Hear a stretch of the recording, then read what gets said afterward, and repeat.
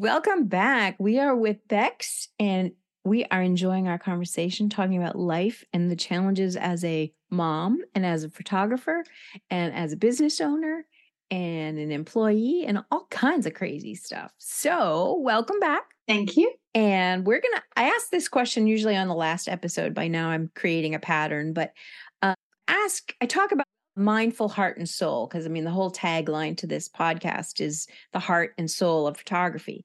So what does it to you when I say a mindful heart and a mindful eye? What does that mean to you? Or mindful, anyway, just. So for me, again, we touched on this last time. I would say when it comes to photography specifically, it's always being aware of the light. So I didn't always notice light unless it was spectacular, like a sunrise. And oh my gosh, look at that. It's amazing. Look at that light. Look at that color. But now it's like second nature. I'll see little shadows or little pockets of light and be like, oh, look at that. It's like the way that light's shining on the leaf. I think you mentioned that earlier. That happened today. I had a photo shoot this morning for one of my most favorite clients because it encompasses everything I love. There's a bit of nature. There's a bit of food. There's fun people who just totally get it and we click, and they're great guys. Love them. And so I was at their orchard today. They make cider, and we were taking some pictures with one of the guys of just holding an apple from the tree, like plucking an apple. So I'm like, okay, just put your hand there, just before you're about to grab it, that kind of thing. And then I was like, okay, this isn't quite working because the light wasn't right. The sun had now come out. It had been cloudy all morning. Then the sun came out and I was getting too many shadows. It just didn't look, it was too bright in some bits. So I said, this is not working. Let's move around here. And we went on the other side. And I was like, oh my God. And I got so excited because we found an apple with two little drips on it, because they were covered in dew as well. It was gorgeous. And there were these two little drips and they had the perfect leaves and it was framed by these branches. And I was just like, oh my God, look at that apple. And I just started taking pictures of the apple because the light was perfect. Lots of perfect. And he's like, oh my God, that is good. And even he was getting excited. I was like, yes. So yeah, it's looking for those perfect little details and always looking for the light and just being aware of what's going to look good, basically. Awesome. For me, the mindful eye is definitely in the details. So it's the little things that, the border patrol and all the little things that the hot spots in your frame, trying to avoid them, or the pole. Have you ever had the pole? Yeah. Out of the top of the behind the other person. Branch. Yeah. Yeah. And you're like, oh, that didn't work so good, you didn't see it until you took it home and you looked on it. And we still do it occasionally. It happens. So that to me is what the mindful eye is. It's really taking the time to take in all those little things and looking for that good light or whatever. But the mindful heart, how does that come into it? Because to me, for me, that's a little different. It might be the same for you, and that's okay. So the mindful heart, you were saying about kind of the soul, like how do you put soul into your photography? Is that what you mean? Yeah, exactly. You said that beautifully. So and what is soul? Describe what that is. I would say, particularly for the people photography. So one of my friends once said to me, which almost made me cry. She said, you capture the essence of people. She said, you don't just come and take a snapshot. You don't, when you're doing your headshots, you don't just take pictures. She said, you bring out their essence and their joy. And I was like, oh my God, that's exactly what I try to do. And for me, it's just, what I think for everyone, if I just speak for the world, it's when you laugh, that's what brings out your soul and your joy. And so that's what I try to do. I try to make people laugh.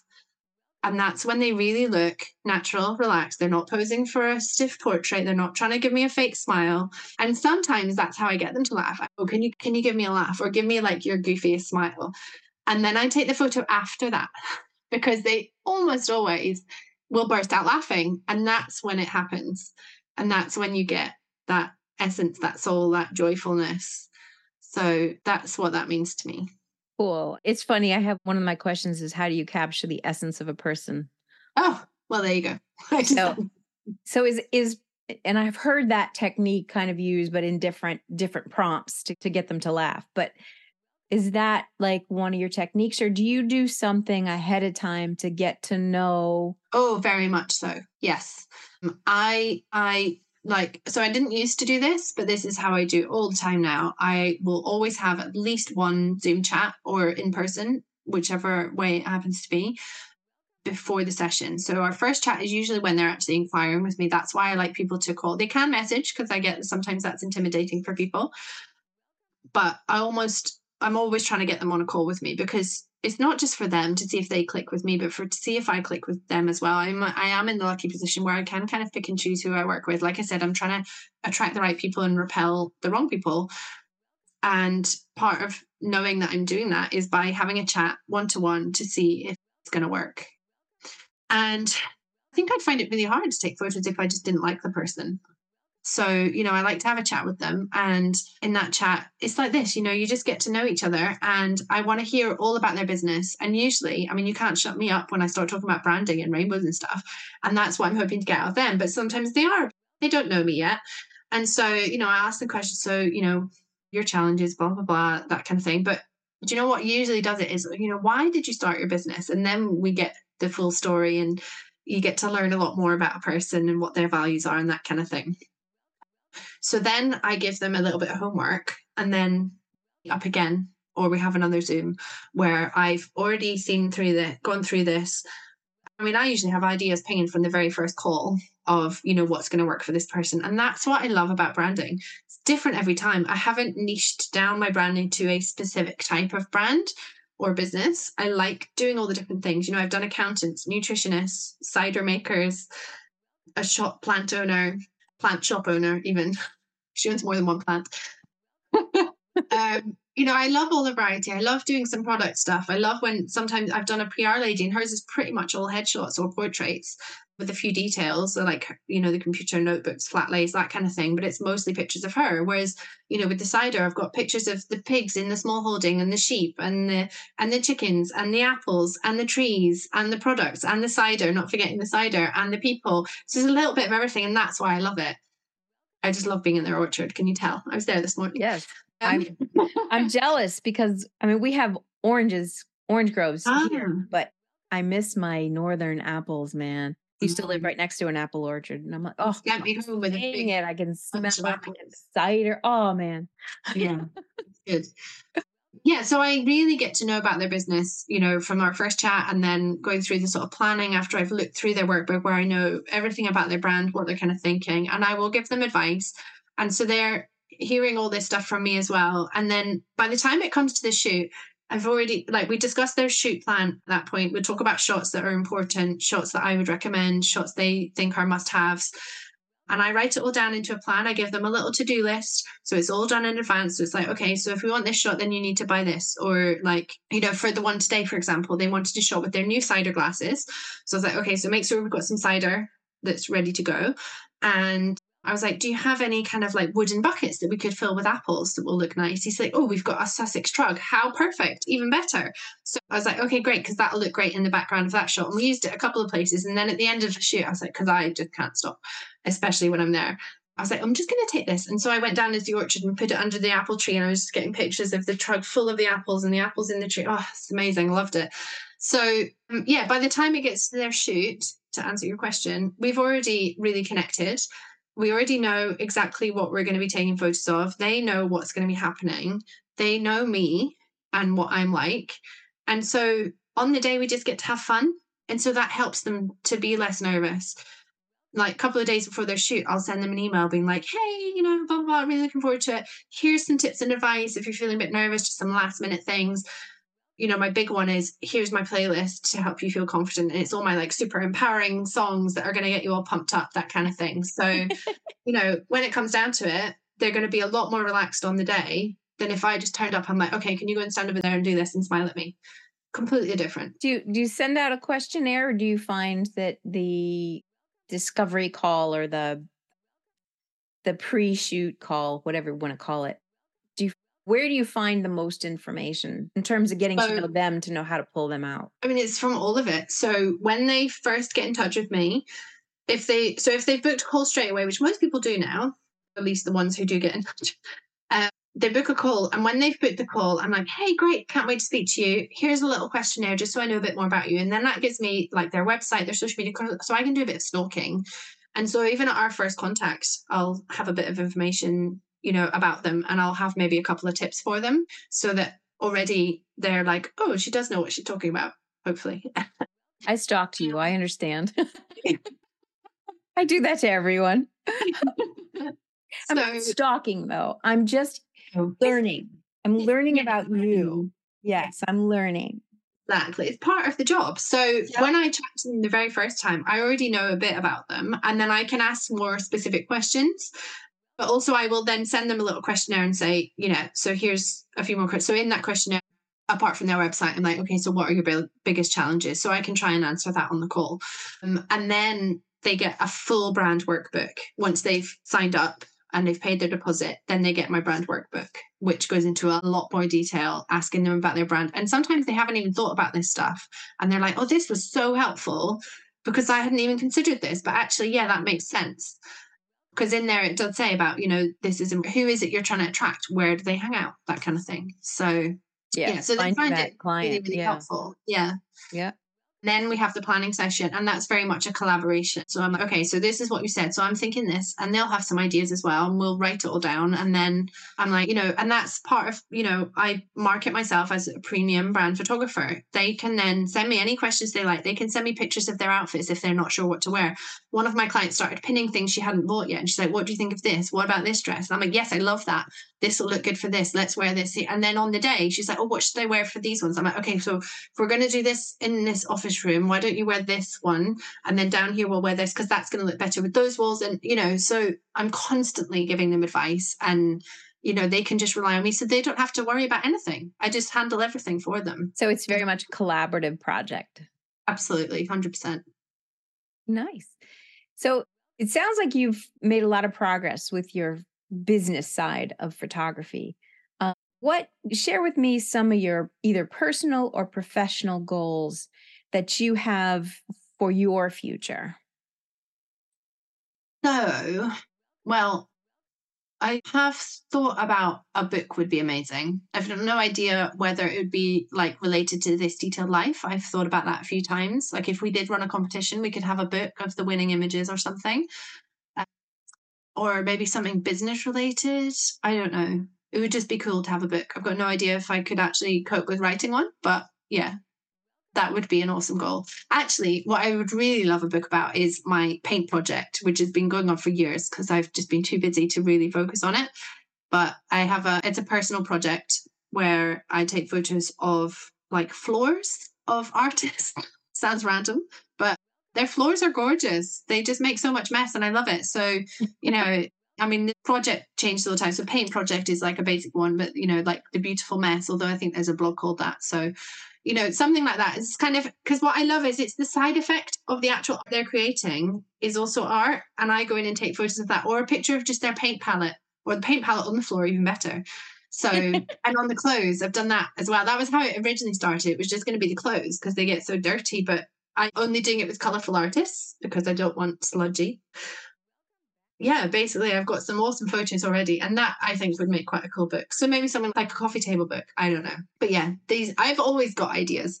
And one of my biggest goals was to run a retreat, and now I'm making that happen. So that's awesome. So yeah, there's always ideas pinging around. And I'm going to include all of those links and everything. So if anybody wants to do their own stalking or join you on a retreat or take your class or whatever, anyway, that'll all be in the information on the podcast. So that's a huge thing. That was something that was always very much in the back of my mind. Like, oh, it'd be quite cool to teach class one day. And they asked me. So I was just like, oh my goodness, like that was a dream come true. I was like, oh my goodness, they've noticed me. They know that I do branding because they said, we want you to do a branding class. And I was like, oh my God, they noticed me. They know what I'm doing and they think I'm good enough to teach it. So that was amazing. And then, yes, what happened last year. It's funny. When you told me, when we talked about interviewing you, I didn't know much about you. I met you through an online community. And this is just giving the audience a little background. When I saw what you did, I'd never even really heard of brand photography. I have, but not really. Yeah. And I immediately signed up for your class because I just thought it was so interesting. So it's a very good class. I'm saying this from my own personal experience, but be careful because you might decide that you have a brand that you then need to get visuals for. And it can become quite addictive, kind of like lens babies. I love it. Because after I messaged you saying, because you were looking for people, and I was like, oh, I could be on your podcast if you like. I'm good at talking, can't shut me up. So, and then you're like, oh, I loved it, like, blah, blah. And then you're like, oh, I've taken your class. And they're like, oh, look, I've bought this stuff and now I'm doing my brand. Oh, look at this. Look what I've got. And I was like, oh my God, I'm loving it. But I feel slightly guilty that I've made you go and buy lots of things. But it all looks so awesome. It's fun. But, it's funny because people talk about your identity and stuff. And it's like, you think, I don't know. I'm not a young woman. And I've lived a life that's crazy. If I went through the story, I mean, it would be like, it's just an absolute roller coaster of a life. But one consistent thing that I have always had, in fact, I have family expressions that only my family knows and understands, but they're all related to polka dots. But seriously, it just goes back as far as I can. I even have a dress. Of course, I couldn't quite fit in it the last time, but I have a dress I have worn for significant events for probably 25 years, and it's still hanging in my closet. I'm a little too big for it right now, but anyway, I'll work on that. And it's polka dotted, of course. Of course. So I was like, well, what is the one thing that I've had my whole life that's threaded that was unrelated to all of the crazy? And it was polka dots. And that was kind of like really polka dots and pearls, actually, those two things. That was really like, I don't know, it was like I saw myself through objects for the first time, through a pattern that I never noticed the pattern before. So it was actually very interesting. Yeah. I mean, it's silly, kind of, sort of, in some respects, but it's also very grounding. Yeah. That makes any sense? Because it's like something that gives you joy and no one else might completely understand it, but that's okay. Yeah. And it's okay. I get it. Love it. I think you look awesome with your polka dot glasses and your dress or a top that you're wearing now. It's just a shirt. A shirt. Polka dot shirt, though. I love it. It's awesome. All right. Well, okay. We're going to wrap this episode up with one more question. Well, question for you at the moment. We will have you share your bio, but I would love you to share one last piece of advice for anyone who's starting out in their pursuit or a career or even a hobbyist, because we cannot devalue that. That's just as important in any kind of creative pursuit. What is one last piece? You get one more piece of advice to offer them. What would it be? Oh, this is so tricky. I think trust yourself. Like, I think we've kind of touched on that with lots of different things. Trusting what you love, what really makes your heart sing. Like I said, for me with my brand, it was the rainbows. I have them everywhere. I'm surrounded, literally. I wear the rainbows and they bring me joy. And so that was a no-brainer to be my brand. I'm trusting that what I love is going to carry through to my business.